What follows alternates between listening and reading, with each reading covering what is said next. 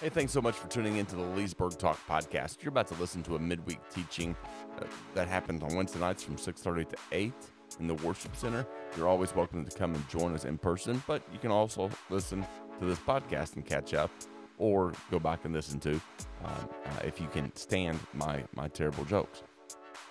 There is a handout that goes with this teaching. You can download that. You should be able to download that in the details of the podcast. It varies based on the podcast that you listen to, but there should be a place for the description of the episode, and on that you should see a link to download the handout.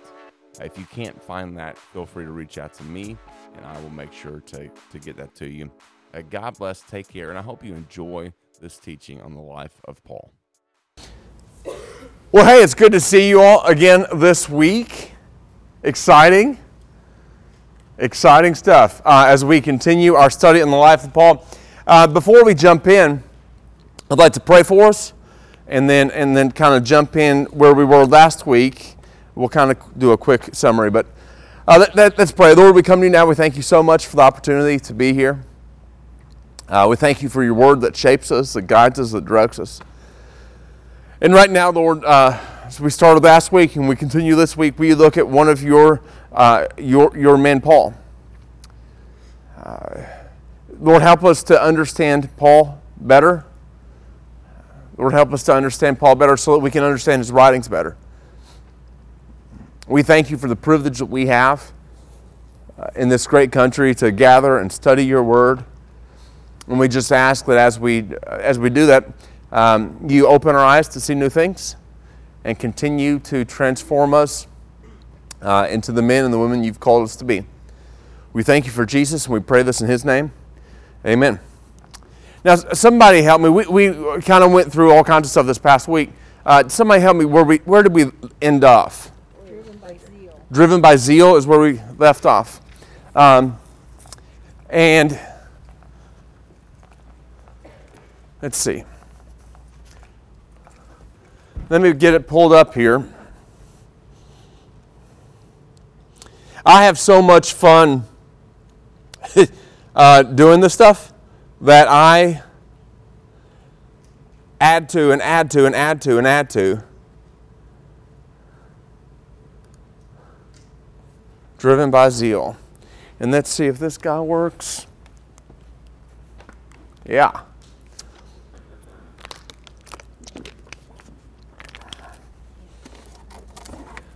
Do you all have last week's with you?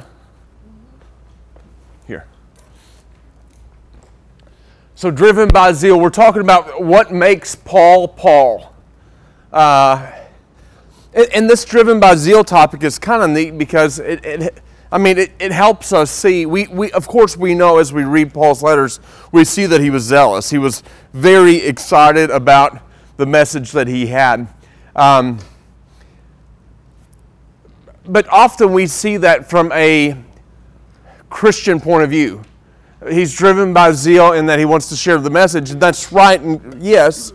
But we fail to see that what drove him to persecuting the church was that same zeal, that same excitement. What drove him? Well, he was zealous. He says in Galatians chapter 1, verse 13, "For you've heard of my former life in Judaism, how I persecuted the church of God violently and try to destroy it."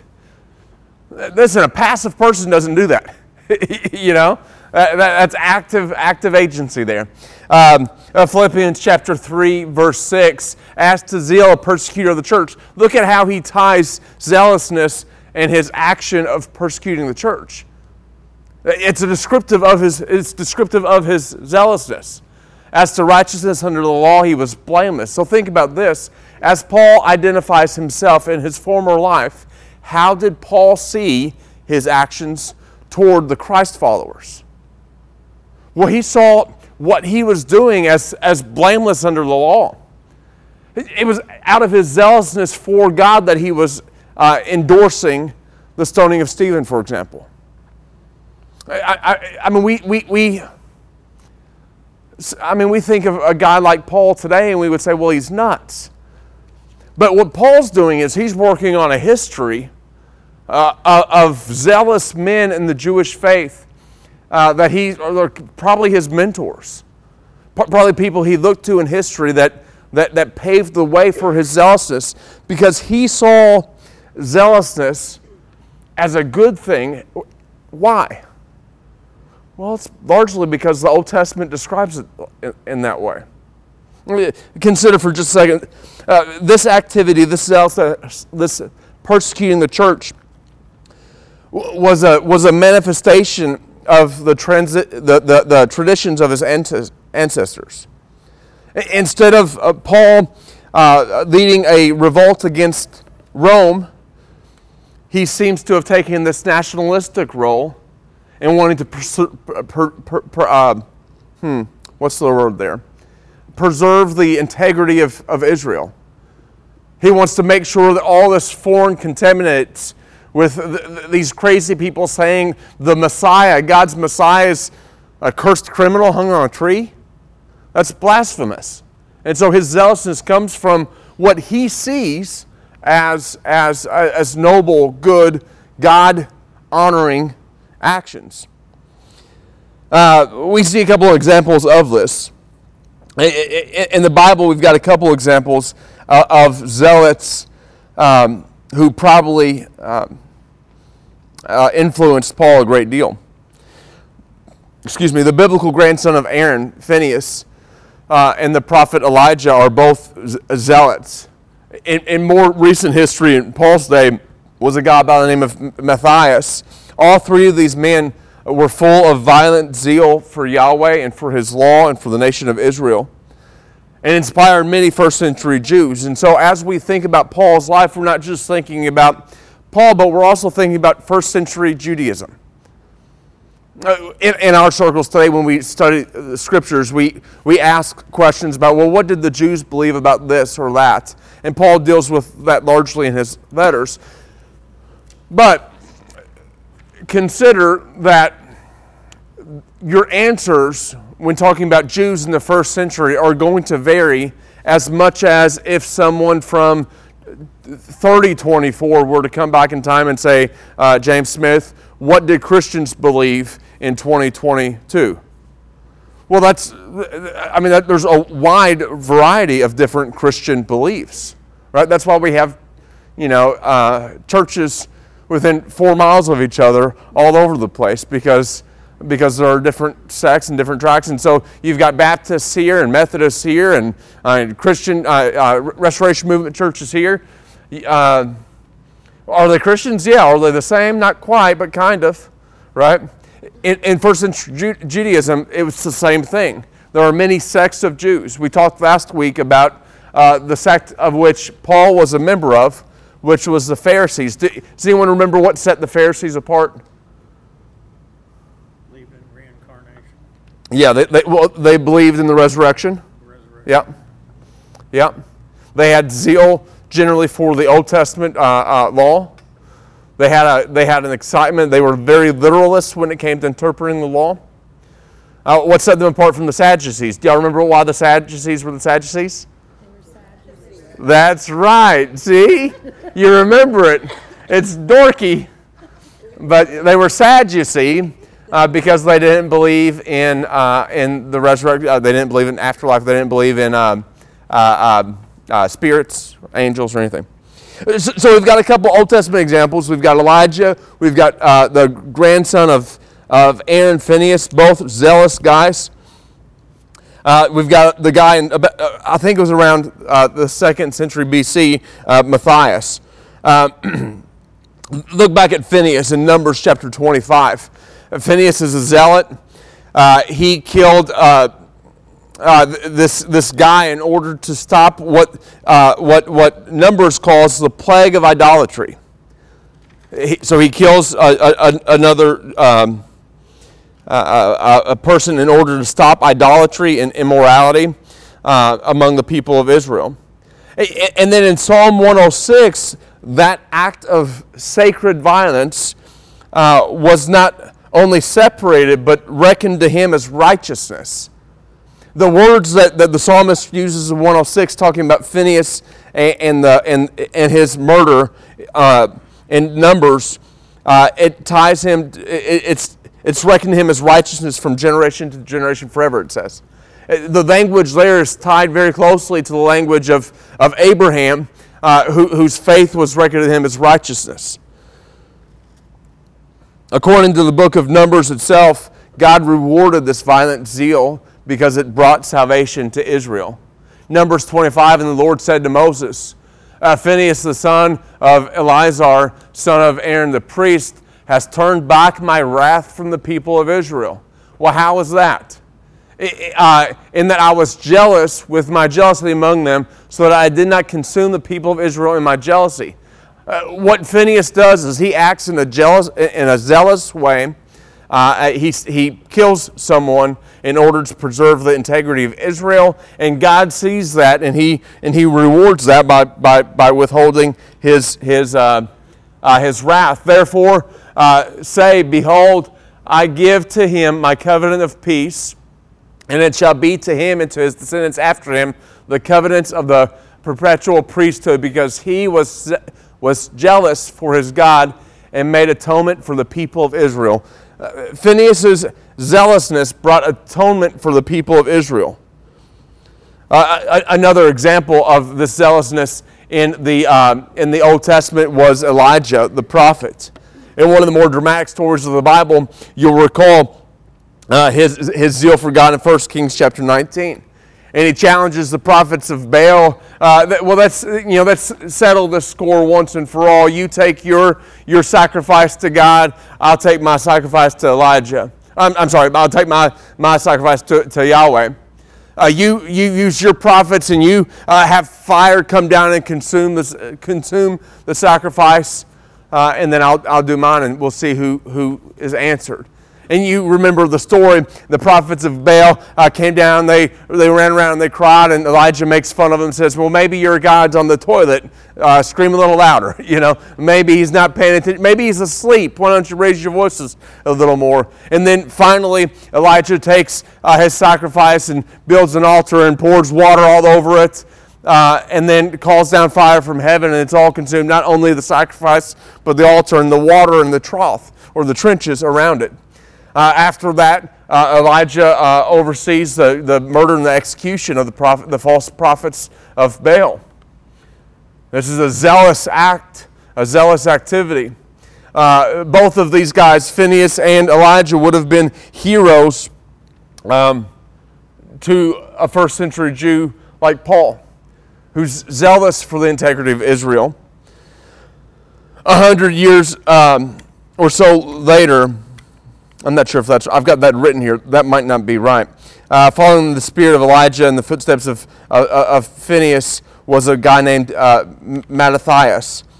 He burned with zeal for the law, and he killed an unnamed Jew because that Jew had offered a pagan sacrifice at the command of Antiochus IV.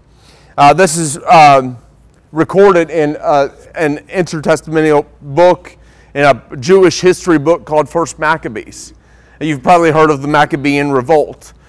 This happened around 200 years before Christ. I think it's about 200 years before Christ. It's recorded there. It's zealots, nationalists,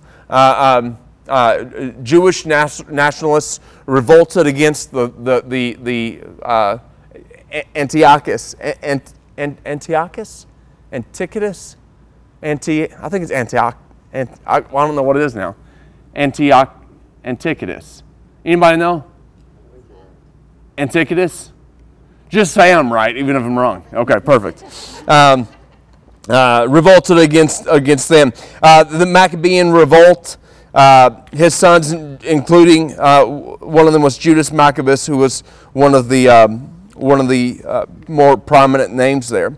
And so these guys, like Phinehas, like Matthias, like Judas Maccabeus in the Maccabean Revolt, and Paul had this common zeal for God, for Israel, and for the law that expressed itself, that exposed itself, and often dealing harshly with sinning Jews, with Jews who were stepping out of line. Now, although Paul was not engaged in literal killing, possibly, we know that he at least approved of the stoning of Stephen. He looked on that with favor. Later in Romans 10, he talks about how he might have tipped his hat to other murders. So the question then is why? Why did Paul perceive that this band of fellow Jews in his day, why did he see them as a threat to Israel? The Christians, remember, we often forget this, but the Christians were first Jewish. The first Christ followers were Jewish people. So why did Paul see these first Christians, these Jews, as threats to Israel? Why did his zeal for God lead to persecution? What was wrong with the Christ believers that Paul was to conclude that they were polluting Israel and therefore dangerous to the whole community? Several reasons have been suggested, all of which have a big degree of possibility. Is this in your notes? Yes. So these Christ believers, why would Paul persecute them so much? Why would his zealousness for the Lord and for the law and for Israel push him to go after these Christians? Well, these Christ believers, they had a relaxed attitude toward the law, and they had a critical stance toward the temple. Well, think of what they were teaching about the law and about temple. The law was fulfilled in Christ. The temple worship, the temporary atonement that would be achieved through the temple, it has been permanently achieved through Christ. That's the message that these Jewish Christians are spreading, and so of course that led to Paul's zealousness, or zealousness being acted out in hostility. These Christ believers fully accepted Gentiles into their Jewish community, to their table without circumcision, thus polluting Israel. They contradicted the law by their outrageous and near blasphemous confession of a defeated, cursed criminal as raised from the dead to be Israel's Messiah. For a zealot like Paul, that would be fighting words, and is fighting words.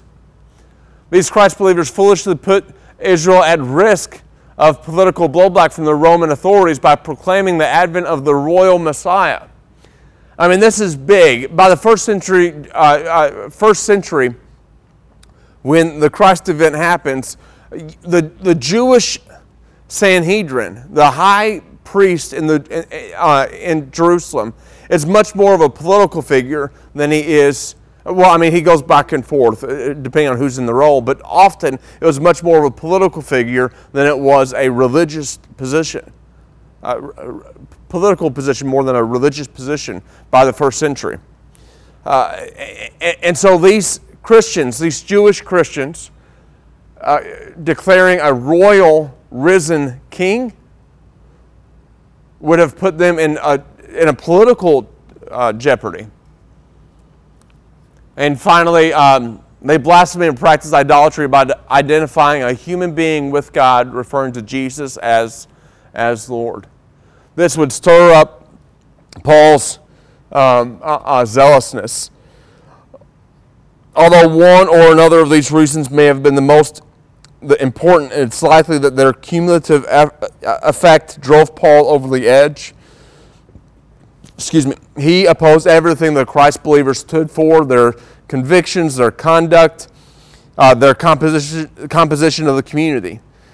His comprehensive zeal, he had a comprehensive zeal that could not be attained or contained. And so that's why he goes persecuting the church. Now, Paul has an experience, as we talked about a little bit last week. And this is a fun thing to kind of land in for a while. What happened to Paul on the road to Damascus? I think we have 5 different times where Paul retells this story. Each time, if you look at the accounts, each time he tells it slightly different. Enough to say, well, he tells it 5 times differently. I mean, I guess that would be the fairest way to say it. What happened and how did Paul see this interaction? What did he see it as being? See, we often talk about, in your Bibles very well might say, Paul's conversion, which is the classic interpretive method of Acts 9. Paul's conversion. We teach and we have heard taught, and we have read, and much ink has been spilt on Paul's conversion on the road to Damascus. The picture we put in our minds is a Jew is walking down the road, Jesus appears, and out walks a Christian. That very well could be the case. But it might be something different. It might be something different from Paul's perspective.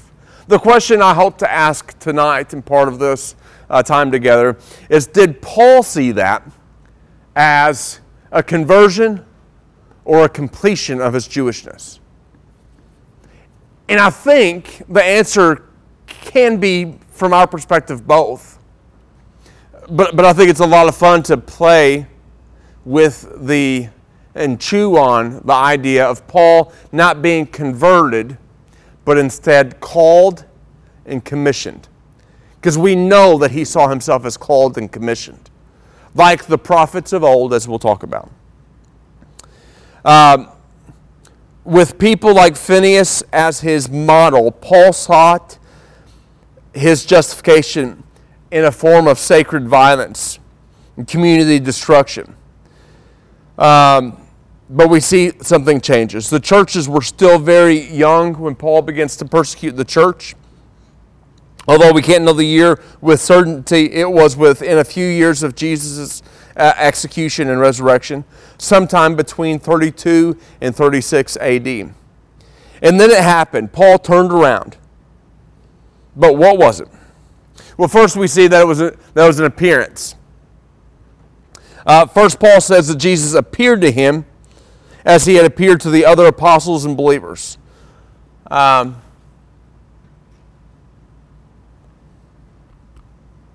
had seen Jesus, the Lord, and it was a divinely granted revelation or apocalypse. The word here, in Galatians 1:15 and 16, but when he who had set me apart before I was born and who had called me by his grace was pleased to reveal his Son to me. The word there, reveal, is apocalypsis. It's the idea of ta-da, right? This is a spectacular event that happens in Paul's mind. He revealed his Son to me in order that I might preach him among the Gentiles. I did not immediately consult anyone. He'll go and talk, defending his apostleship there. But Jesus' revelation to Paul means at least a few things. It means at least that Jesus was no longer dead, but alive. Now, of course, we know looking back that, of course, but look from Paul's perspective. Now, Paul wouldn't have necessarily understood all of these things at once. But as Jesus appears to him on the road, Saul, Saul, why do you persecute me? He's confronted with a real issue there. The revelation of Jesus to Paul on the road to Damascus means that God had raised Jesus and thereby both vindicated him and exalted him. He's not the cursed criminal that you once thought he was. The crucified Jesus was indeed exalted as God's Messiah, the anointed one, the Jewish anointed one, the one promised of in Israel, and therefore the royal Son of God and Lord. Jesus' appearing to Paul meant that Jesus' death was not merely a curse on him, but a death for other sins. It's the resurrection of the dead, and the last days have begun. When Paul sees this event, and as he comes to understand the appearance of Jesus and what that means, it means for him, and we'll see later on, that he sees the last days have now begun because Jesus has risen from the grave. God's exalted has collided into the space-time of the day. The last days have started. Jesus could be encountered as a living person and a presence. The encounter with Jesus was an experience of undeserved mercy.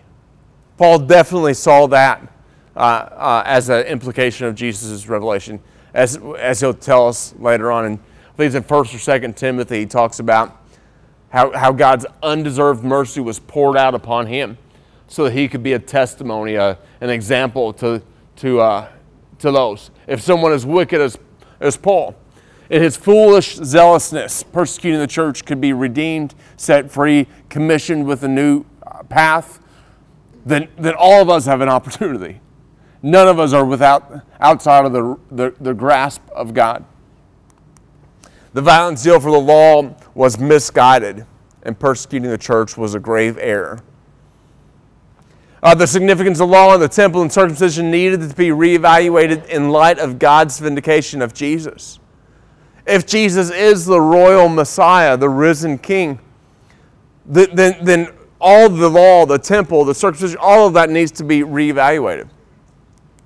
And Paul spends much of his days writing dealing with that specific issue.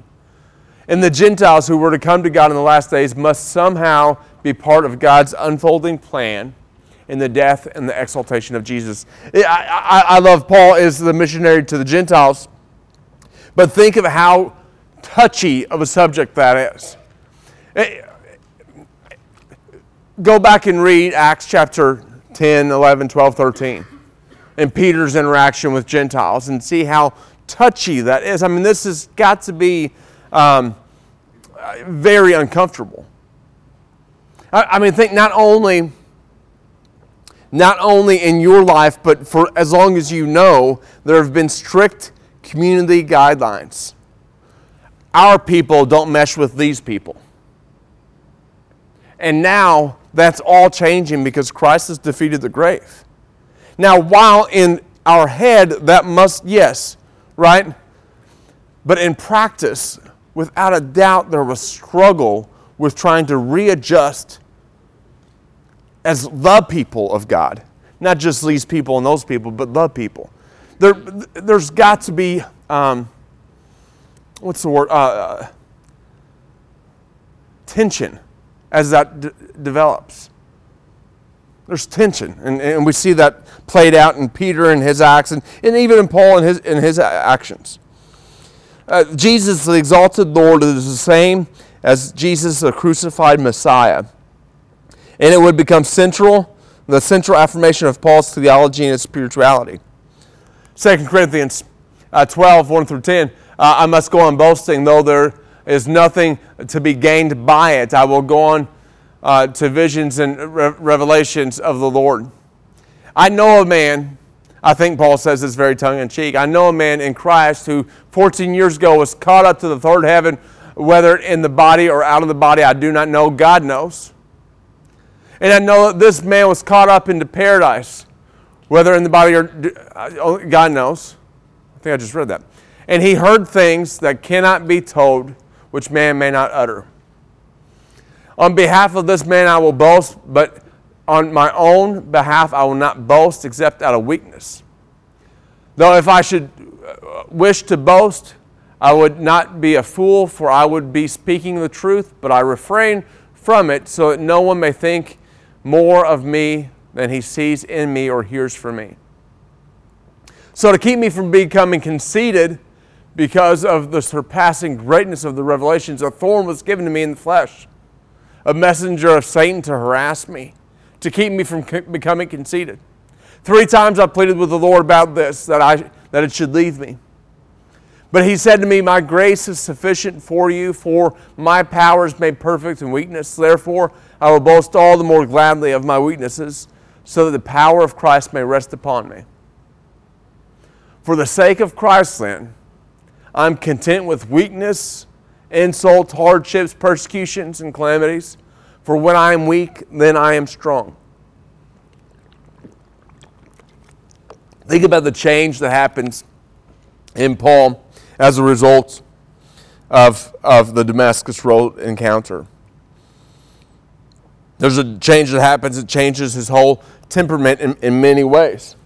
The question we ask then is it a call a commission, a conversion. What's the best word to describe it? Paul says that God graciously called and appointed him in the same way, the same language that is used of the prophets Isaiah and Jeremiah.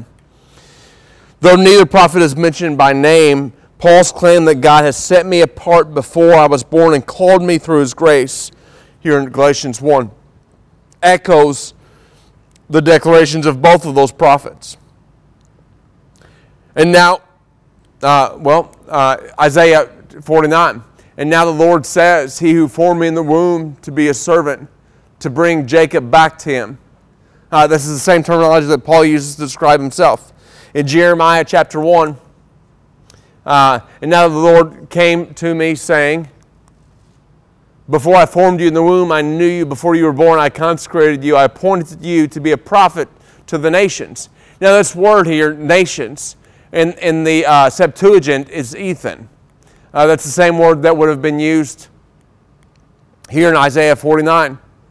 I will make you a light for the nations, the Ethan, meaning also Gentiles, that my salvation might reach the end of the earth.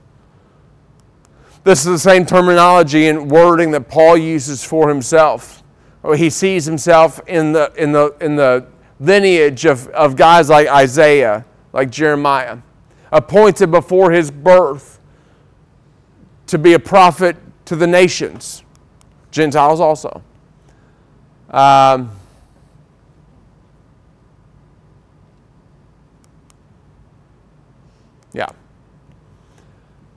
So Paul says, when he had set me apart before I was born, he who called me by his grace. He's been set apart, and he's also been called. Like the call of the prophets, Paul's call carried with it a commission. Paul's specific commission was to proclaim Jesus, God's Son, among the Gentiles. He was pleased to reveal his Son to me in order that I might preach him among the Gentiles. I didn't consult anyone.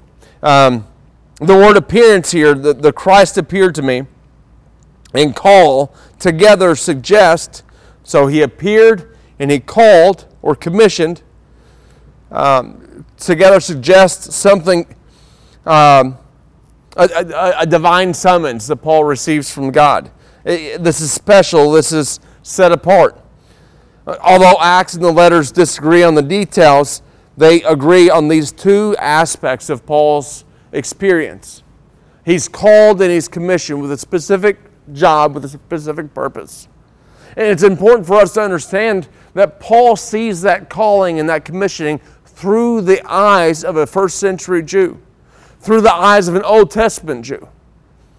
It's not just a new call, but it's the fulfillment of a call as Jeremiah or as Isaiah. It's a similar call.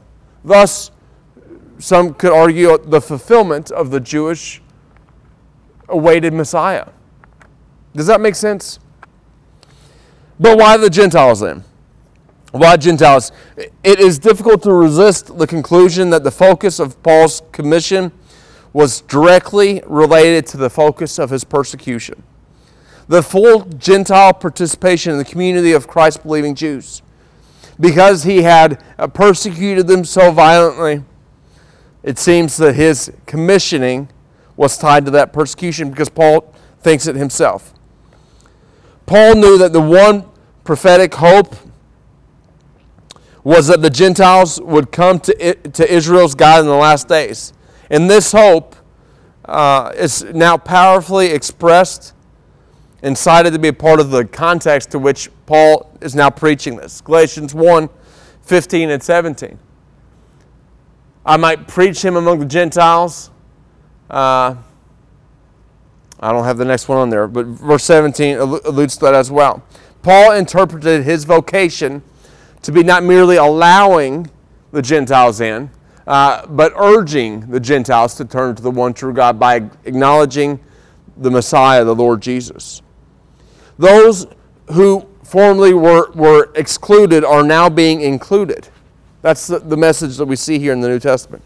Although Paul's awareness and understanding of his commission may have developed over time, it seems to have been seen in retrospect as an essential dimension of his initial encounter of the risen Jesus. So it's difficult to resist the conclusion that Paul's later suffering in life for Christ, which is such a big part of his apostolic identity and mission, they grow directly out of the experience of being divinely called while being a persecutor. 1 Corinthians 15:9 alludes to that. I don't think I have that on the slide, but consider that passage for just a second. 1 Corinthians 15:9. Let's see if it'll work. It didn't. Scribble that down there. Look at that. His suffering for Christ in his ministry is directly tied to his persecution. Now, this is certainly part of what the powerful story of Acts 9 seeks to convey. When Paul encounters Jesus, the risen Jesus, he asks the question, Saul, Saul, why do you persecute me? And the experience was so impressed on Paul, God's faithfulness and his grace, which would both become central in his mission and his message. The word grace here must be stressed. There's absolutely no evidence before Paul's call that he felt any guilt for his persecuting zeal. He had no self-doubt about his mission. The letters testify that Paul was surprised by grace, shocked by the appearance that he had received. I think that's such an interesting thing to consider. N.T. Wright, who is a New Testament scholar, a Pauline scholar, he writes a book, I think it's N.T. Wright, wrote a book called Surprised by Grace, and from in his writing, he deals heavily with this first century Palestine Jew who is so caught off guard by grace, not only that he received while actively working against, but a grace that he cannot hold on to, which is really a great model for us, isn't it? Think about how that plays out. When we really understand the gravity of our sinfulness today, when we understand how horrendous our sin is, what the great cost of our sinfulness is, we understand a new perspective of grace that's been given to us. And when we understand how terribly undeserving I, John Welch, am, and yet God chose to hand over and pour out his grace upon me, then it, by default, when I have a proper understanding, makes it much easier for me to extend grace to others. What I receive, when I understand it properly, I can't help but to extend it to others. One of the more aggravating things that I think is common in our world today is the lack of grace and love, specifically from Christ declaring people.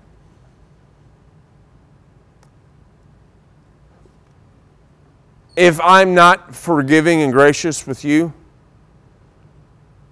I need to start asking myself, am I truly understanding the gospel of grace?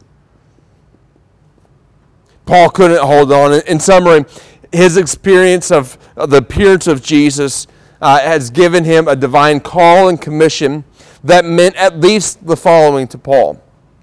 Is this in your notes? He was a recipient of grace, unmerited grace. Is that in there at all? No. He was a divinely appointed mission to proclaim Jesus as God's Son to the Gentiles.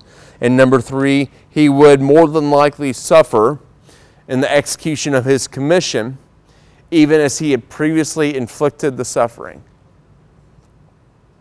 So we talk about his call and his commissioning. Well, let's talk about conversion.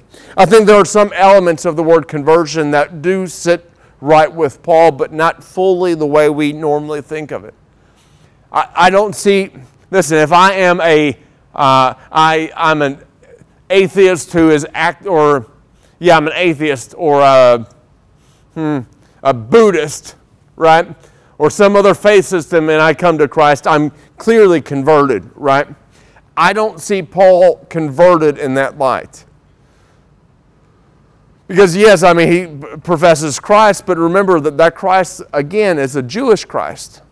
And so I think from Paul's point of view, he would have seen his faith not shifting from Judaism to Christianity, but the fulfillment of Judaism, if that makes sense.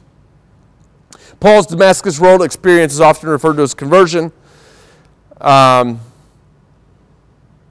but that kind of shifted throughout. We've got to ask ourselves, what does it mean to be converted? What does it mean to be converted? A conversion may be defined as a change in one's convictions or beliefs or conduct, behavior. And in that regard, absolutely, Paul experienced a conversion. Now, his convictions, his belief, much of that, here's the thing, his zealousness never changed. The topic of his zeal changed. He was still just as zealous for Yahweh before the Damascus Road event. It just changed as he understood a full version of, or vision of what Christ had done, or what God had done through Christ. Also, here's probably the bigger thing, his community affiliation or belonging. That drastically shifted as a result of the Damascus Road event. And so in these ways, a conversion absolutely happened. By that definition, Paul certainly experienced a conversion, a radical change in many ways. But understand, on the way to destroy the church, Paul became convinced that Jesus was alive because he appeared to him, and that he was indeed the Messiah and the Lord. His conviction shifted. And consequently, he stopped persecuting the church, the Christ believers, and began preparing to proclaim the one he had once opposed. He would no longer imitate people like Phineas and Matthias, seeking his own justification through violent zeal for the law, which is conduct. He left that. He left the Pharisees to join the growing community of Jew and Gentiles committed to Jesus. In so doing, however, he remained a Jew. He shifted parties, so to speak, changing from zealot for Torah to zealot for Messiah, the exalted, crucified Messiah Jesus. Now, any questions, comments, thoughts on any of that stuff? Yes? The three things you said, Paul was the recipient of unmerited grace, and what were the other things? Unmerited grace. He was divinely appointed on a mission to proclaim Jesus.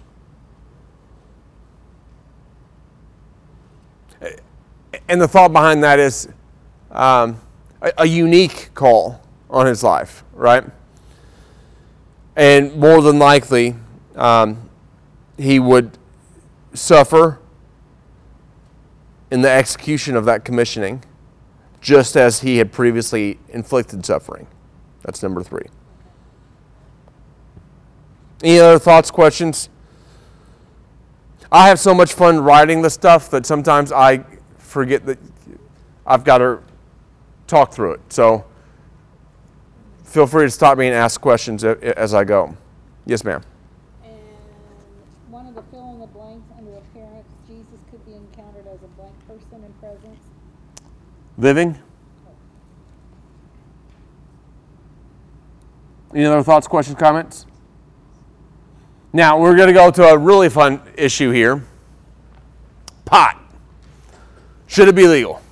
Just kidding. That's a bad joke. What you're seeing there is a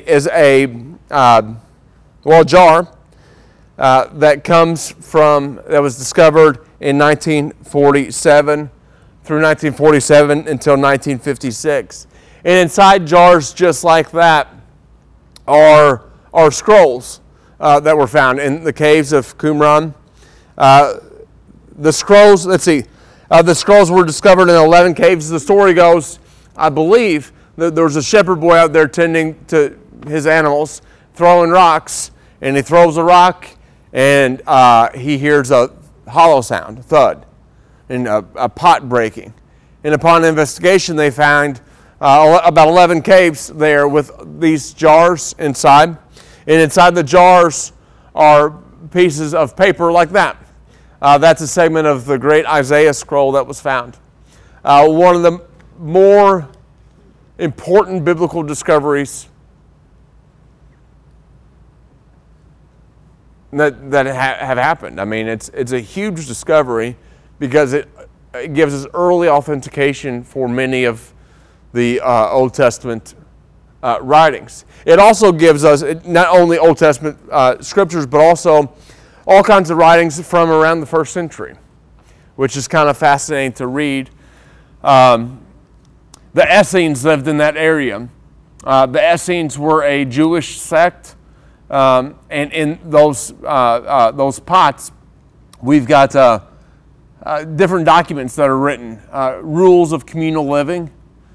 We've got different histories, different Jewish literature that's found there, along with Bible, what we would call Old Testament copies, fragments.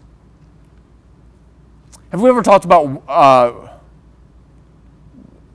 the Bible that we have today? It's copies of copies of copies. Did we talk about that in one of the other earlier ones?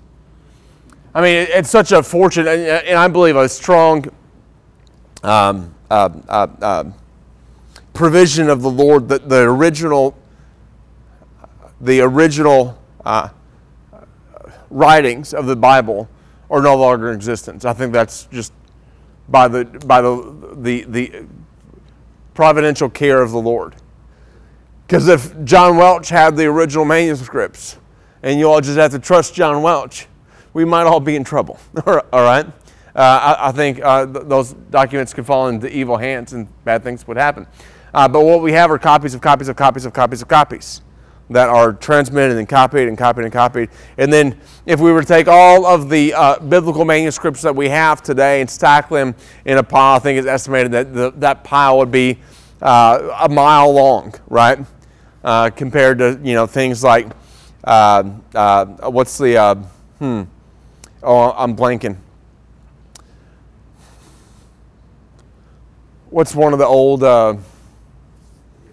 Gilead, yeah. It would be like 5 feet tall, stuff like that, from antiquity. Those writings are very small numbers of manuscripts, of copies, compared to thousands of copies that we have today of the Bible. Anyway, these were found. This is a copy of Isaiah in the Dead Sea Scrolls, what we've dubbed as the Dead Sea Scrolls. And these scrolls contain the oldest known copies of most Old Testament books and other Jewish works. We've got theology of the Essene communities and commentaries of scriptures that were found there. These other sources, the Essene community guidelines and commentaries of scripture, they demonstrate how much of Paul's theology, his language, his use of scripture resembles that of other Jews from that era. Paul is not just again, what does a Jew believe in the first century is a loaded question because there were many sects of Jews in Judaism. But this helps us understand a lot of differences that happen there. One of the more fascinating things that I want to encourage you with tonight and maybe introduce to you is the newfound interest in the past 40, 50 years in studying the life of Paul. As we talked about last week, our churches are much more Pauline in nature than they are Christian. And I don't mean that in a derogatory sense. Of course, we worship Jesus. We don't worship Paul. But Paul deals with how do you do church. He deals with church order and rules for engagement of sorts. He deals with a lot more. Well, I don't know the right words for it. He deals with how church developed. Churches developed in the form, the mold, the leadership and direction of Paul. And so Pauline studies have erupted in the 70s. One of the more important works was by a guy named Sanders, who published Paul and Palestinian Judaism. This book really reworked modern scholarship when it deals with Pauline studies. It's really a fascinating work. In this, it changed the way most scholars interpret Paul and specifically Second Temple Judaism. Until Sanders' work, the prominent, dominant interpretation of Second Temple beliefs is that Jews, most people taught the classic view of Paul and Second Temple Judaism, is that Jews believed that they had to earn salvation by keeping Torah. You've probably heard that before. That's the classic teaching on Second Temple Judaism. That they were works of, that they earned their salvation by doing Torah. The result of that type of thinking is that many scholars, pastors, and laypersons have concluded that Paul's gospel of grace was directly targeted against the Jewish legalism. We've heard this before, right? We've talked about, this is kind of the dominant thinking. Sanders, who wrote this book here, he argues that reconstruction is unsupported by ancient sources, and I want to introduce you to some of those tonight. Because I think this is such fascinating because it shifts the way we think of Paul. Sanders argued in this work that Jews in Paul's day understood grace a lot more than we give them credit for. They understood. He argues that they understood grace. They understood that they got in to God's covenant by His grace. The emphasis on Torah observance in Jewish texts ensures that they stayed in God's covenant. So we got in by grace, and now we're going to live out Torah in order to stay in. That's Sanders' big pitch in this book. The works of Torah are not how Jews earned salvation, he says, but instead it was their response to God's gracious saving activity. Now think about that as we read through Paul's writings in the New Testament. That changes all kinds of things if we see Paul targeting his language differently there. Sanders called this relationship between grace and Torah, he called it covenantal nomism. I think this is in your packet there, I hope. If not, it's here.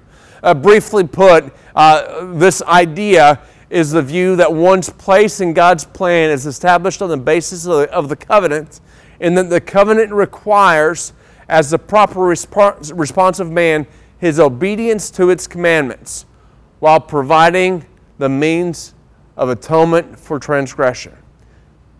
Now, if you think about that for just a minute, that sounds a lot like Christianity, doesn't it? How are we saved? By God's pouring out of grace. Do we deserve it? Absolutely not. But New Testament writers like Paul and James and elsewhere, while they seem to contradict each other at times, shall we go on sinning so that grace may increase, Paul says. By no means. How can we continue to sin if we've died to it? James will write, don't be like the person who looks in the mirror and then turns around and forgets what it looks like. Faith without works is dead. See, we get in by God's grace, and then we stay in by works. Later in 1981, so this is written in the 70s by Sanders, 77. In 1981, James Dunn, who is a New Testament scholar, who's both of these guys are top-notch guys. He dubbed this thinking the new perspective on Paul is what it's called. When you read it today, sometimes it's called NPP, or New Perspective of Paul. Dunn, Sanders, N.T. Wright are some of the more popular names that adhere to this teaching today. They argue the new perspective of Paul, and really it's the new perspective on Second Temple Judaism. They argue, or they propose that these Jews knew that they got into God's covenant by His grace. And if the Jews of Paul's day understood that, if the Jews in the Old Testament understood that, then think about what changes in the examples that we know of Jewish literature. Of this is the Exodus. Think about the Exodus event. God had made a promise years earlier. That promise didn't seem to be fulfilled. The Israelites find themselves in slavery in Egypt for 400 years. Golly, I think I just struck out. For 400 years, they're in slavery and bondage. God calls Moses, says, "Go set my people free, lead them out of slavery into freedom." As a result of all that, the people come out of slavery, out of bondage in Egypt. God goes onto the mountain and starts to receive the law. And how does the law begin as He describes it to Moses? As God depicts it to Moses. He says, what? "I am the Lord your God." Who did what? Who brought you out of slavery in Egypt. He didn't stutter like that, though. I brought you out of slavery in Egypt. What did you do to earn it? Nothing. I'm the Lord your God who brought you out of slavery in Egypt. I'm the Lord God who led you to this place. Because of that, now here's the Torah, here's the law. Put no other gods before me. Sabbath, rest, all that stuff. Now, does that make sense? Do you see how that's different than the classic interpretation of Paul? So often we read the New Testament writings of Paul specifically, and we talk about when we see Paul fighting with a Jewish thought, we explain it to ourselves. Well, Paul is fighting against works-based salvation. But what if that's not the case? What if Paul's not arguing against this work? What if the Jews understood that grace happens, that grace is a work of God? Torah keeping then, in first century Judaism, is a response to God's grace. I think that's a really neat way to look at, to see New Testament writing. And I think there's a lot of validity to this interpretive method. I'm sorry? What did the Jews say historically is their,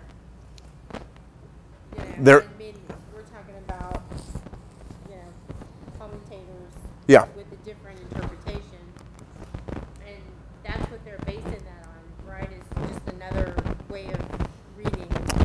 Yes. It's our issue is, what did the broad strokes of Judaism in the first century? What was their relationship with Torah, and what was their relationship with grace? See, here's another thing.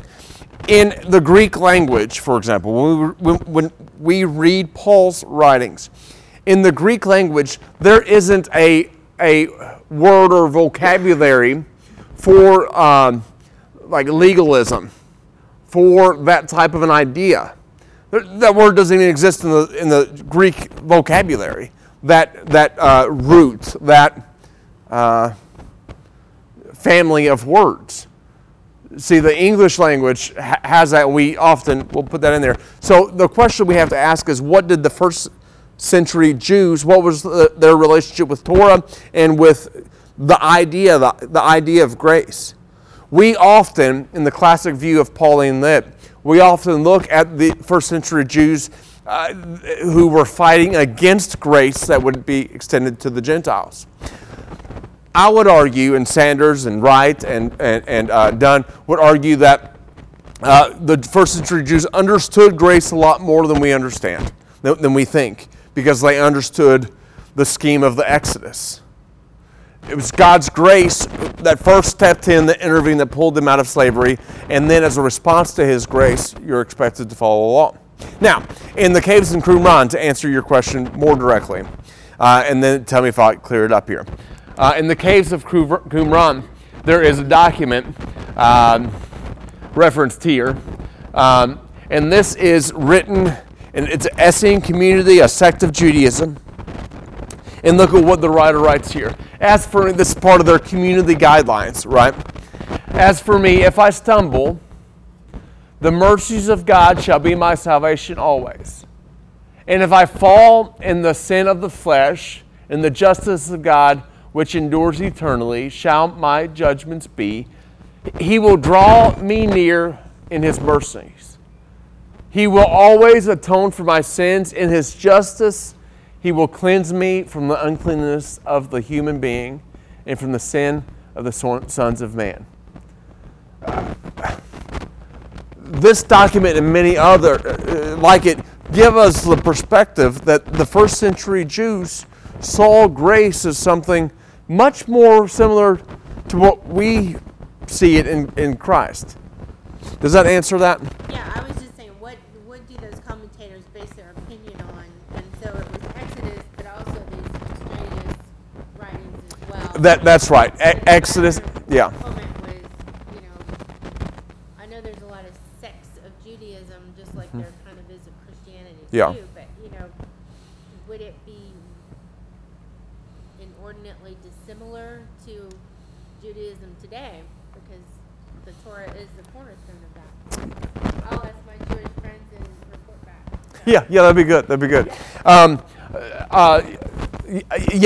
would suspect that. I mean, when they say, yeah, we think we're saved and our acts are out of, obedience and gratitude and Yeah. whatever, or would they say we do these things and then we're Yeah. And I would suggest probably that your answer would vary based on that tradition of Judaism, right? But Paul was a Jews Jew. Yeah, he was of the Pharisees. Yeah. So we know because he was a Pharisee that he was a very strict literalist, right?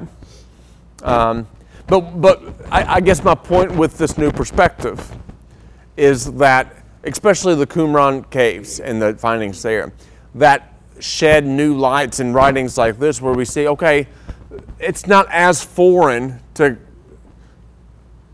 grace is not a foreign, it might not be as foreign of a concept for the first century Jew as we'd like to think. Now, with that, this new perspective of Paul and the classic interpretation of Paul, which one do we choose? Well, here's the beautiful thing, we don't have to choose either. These perspectives help us to navigate and think through and chew on. This is why the Word of God is living and active, because, listen, we don't know exactly what Paul meant when he wrote this or this. But as we kind of chew on these theories, it can open our eyes to see things maybe in a new light. And so we don't have to choose one way or another. Now, there are some that don't like the new perspective of Paul theology. Well, I think it would be safe to say that's the leading perspective of first century Judaism and scholarly stuff today. Some people don't like it. Carson, for example, D.A. Carson is not a big fan of the NPP. And there are reasons for it. I'm maybe going a little too geeky here, but needless to say, I guess here's the point. The point is, if we saw Paul reacting, he's not working. It could be that he's not fighting against the Jewish notion of salvation based on works, which is how we normally interpret it. Maybe there's more to it. And that's the point I'd like to to point out. Advocates for the new perspective have stressed that Paul's doctrine of justification was not forged in an argument over works righteousness, but instead in the context of the inclusion of the Gentiles into God's eschatological people, the church. Think about, this is largely the message that our world needs today. All right? Yes, works righteousness is a message to preach against. But I think Paul's purpose was much more about inclusion of Gentiles. Who is this? Hold on. I didn't. We should always. I think I skipped putting this in my notes and put it on the slides. So forgive me for that. Is that in your pages? It is? Oh, that means I need to tell you who it is. Hold on. They point out the justification. Oh, it's Cranfield says that. Let me get there. How much time do we got? We got time. Okay. Paul is arguing. I want to point out that Paul is arguing in the context of the inclusion of Gentiles into God's people, the church, all right? But according to the new perspective, that's what Paul's push is. They point out that justification is not found or emphasized in all of, this is a big point here. Justification is not found in or emphasized in all of Paul's letters. It's only dealt with in letters where the relationship of the Gentile and the Jewish Christians are dealt with. That's a big thing to point out. Justification is not found in all of his letters, just those that are dealing with the relationship between the Gentile and Jew. That's huge, and that's a huge reason why this NPP has validity. Paul specifically ties justification to the ethnic question when he notes that no one is justified by works of the Torah. Otherwise, God would be the God of the Jews only in Romans chapter 3.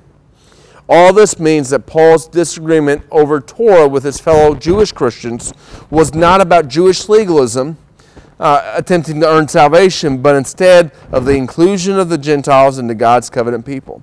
Now, in 2015, a modern scholar by the name of John Barclay published a book called Paul and the Gift.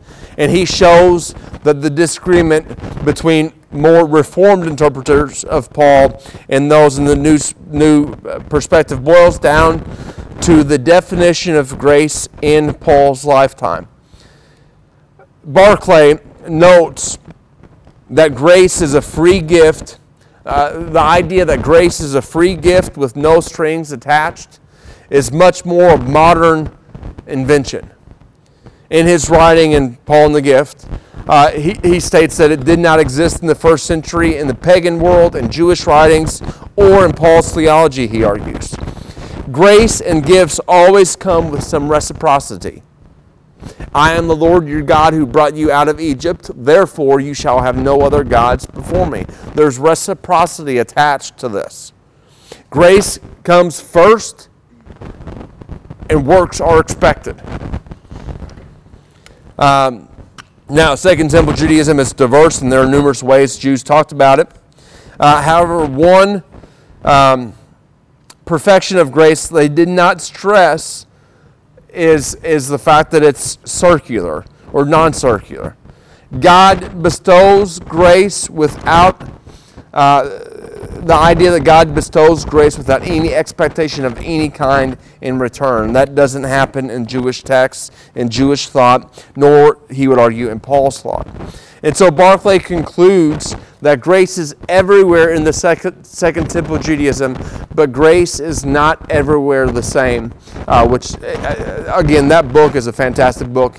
That's a large book. It's like 550 pages. It's pretty thick. There's a shorter version of it, an abridged version that he put out in 2020 that is fantastic. It is Paul. It's called Paul and Grace, I think, or Paul's Relationship to Grace. It came out in 2020, and it's much more concise but very good book. He demonstrates the notion. Let's see. I read that. In addition to the new perspective of Paul, Cranfield notes that the Greek of Paul's day had no word or word group for the English terms legalism or legalistic or legalist or anything like that. And that's who says this. We should always think, we think, be ready to reckon with the possibility that Pauline statement, which at first sight seemed to disparage the law, were really directed not against the law itself, but against the misunderstanding and misuse of it, for which we now have a convenient terminology. Okay. I don't want to rabble too much, so let me think here. The result of all of this argument, or all this talk about the new perspective of Paul, leads us painting a new picture of who Paul is and what makes Paul Paul. So, Paul was born and lived and died a Jew, according to this perspective, even as a Christian, a Jewish Christian. In Philippians 3 through 6, Paul contrasts his Jewish lineage with those Jewish Christian missionaries who have a different view of how Gentiles can become a part of God's people, and he does. And the apostle lists 7 items that highlight his Jewishness, even in that day. The first 4 are items over which he has no control. He lists he was circumcised on the 8th day. He was from the people of Israel. He's not a proselyte. He's not a convert to Judaism. He's from the tribe of Benjamin. He's a Hebrew of Hebrews, he says. As we talked about last week, he very well, as a Jew, he very well knew Hebrew, learned Aramaic and Hebrew, even though it was not spoken in the day. The last 3 of this list of 7 he chose. According to the interpretation of Torah, he was a Pharisee. He was of the sect of the Pharisees. He was a persecutor of the church because of his zeal for the Lord. And as far as the Torah goes, he was blameless as far as his righteousness. And so as a Paul, Jew was convinced that there was one God, the Creator, who belonged to whom all belonged all glory and honor. He believed that humanity had rejected God, choosing its own course, and as a result, there was nothing short of a cosmic disaster. The invasion of sin and death and demonic forces led by Satan into God's good world. And so Paul was convinced that the time in which he lived was the present evil age, as he would describe it. Paul believed that this one God chose Abraham and his offspring to be his people, who were to begin God's cosmic rescue operation. And the ultimate expression of that is the Messiah and God, or the Christ's kingdom. When Paul experienced the risen Jesus, he came to believe that Jesus was the Christ, the King of Israel, who would usher in the consummation of God's kingdom on earth.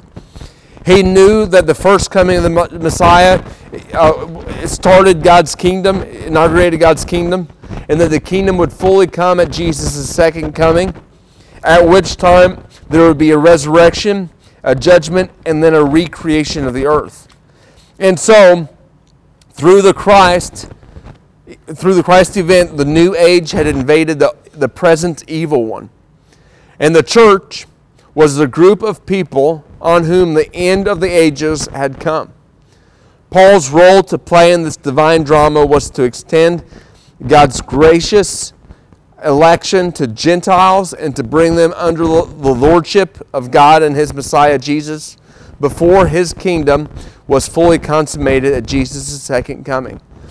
And so Paul did not set out to found a new religion, Christianity. Instead, he considered himself a part of the restoration of Israel and the world through God and his royal Messiah, the Lord Jesus.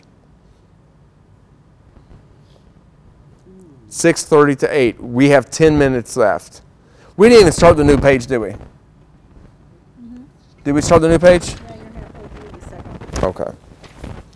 We're going to do apostle among the Gentiles. All right. Apostle among the Gentiles. Let's run through this real quick. I'm so sorry. Am I boring you to death? Just lie to me and say, no, it's great. Yeah. apostle to the Gentiles. As we have seen, Paul's encounter with the resurrected Jesus led him to deep conviction that he had been called by God to be an apostle to the nations. Having experienced the appearance of the Lord and having been commissioned, he, no less than Peter and those who had been with the earthly Jesus, was now an authoritative messenger of God. The basic meaning of apostle in the Greek is apostolos. It's one sent with a message and the authority of the sender.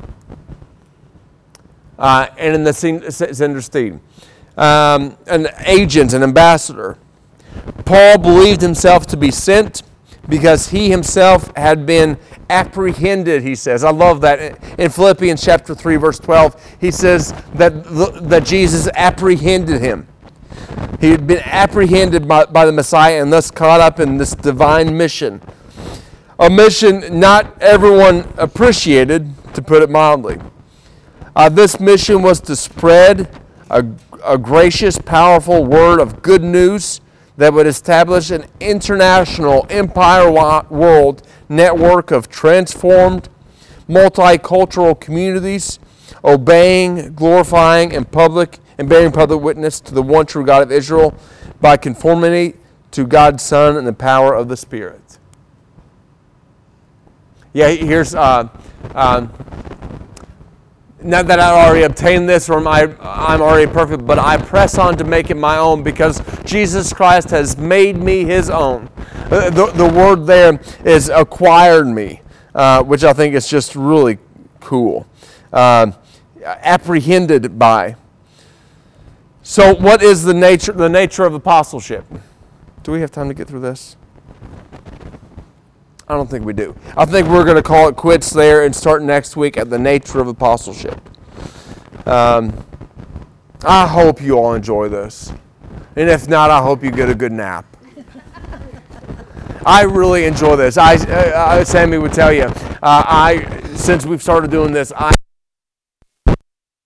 sitting and reading and writing and reading and writing, and he's like, dude, you're driving yourself nuts trying to get everything crammed in here, and maybe so, and maybe I'm driving you nuts, but I enjoy this type of thing, just researching and thinking, and so I hope you enjoy it as well.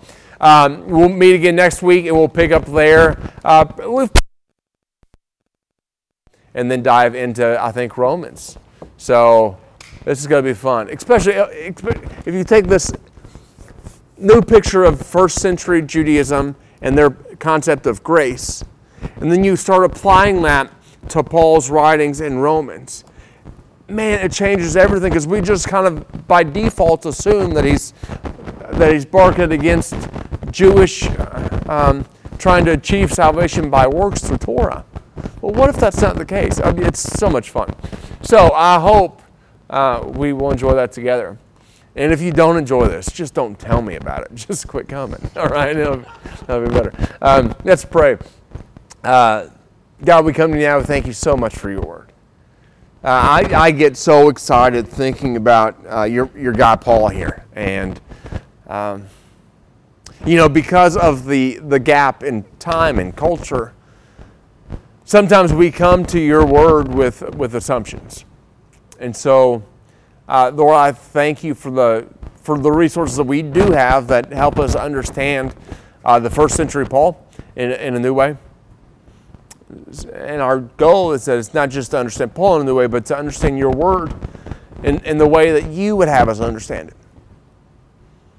We thank you for your faithfulness. We have great confidence that as we study together, you will bring to us exactly what you would have for us. I thank you for this group of people that gather, and I thank you for their patience with me and their seeming excitement and enthusiasm about studying your word together. And God, that's really what we need in our world today is your people to become excited about you and your word. Because unfortunately,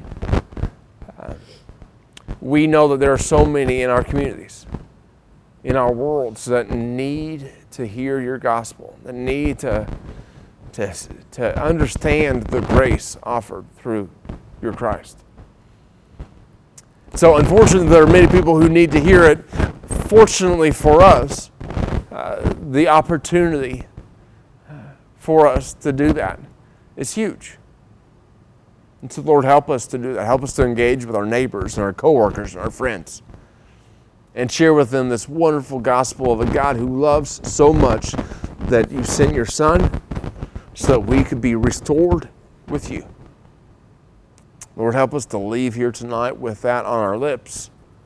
Lord, help us to live lives that are contagious so that those who do not know you will look at us and glorify you in heaven. We thank you for Christ, and we pray this in his name. Amen. Thank you all so much. Come back next week.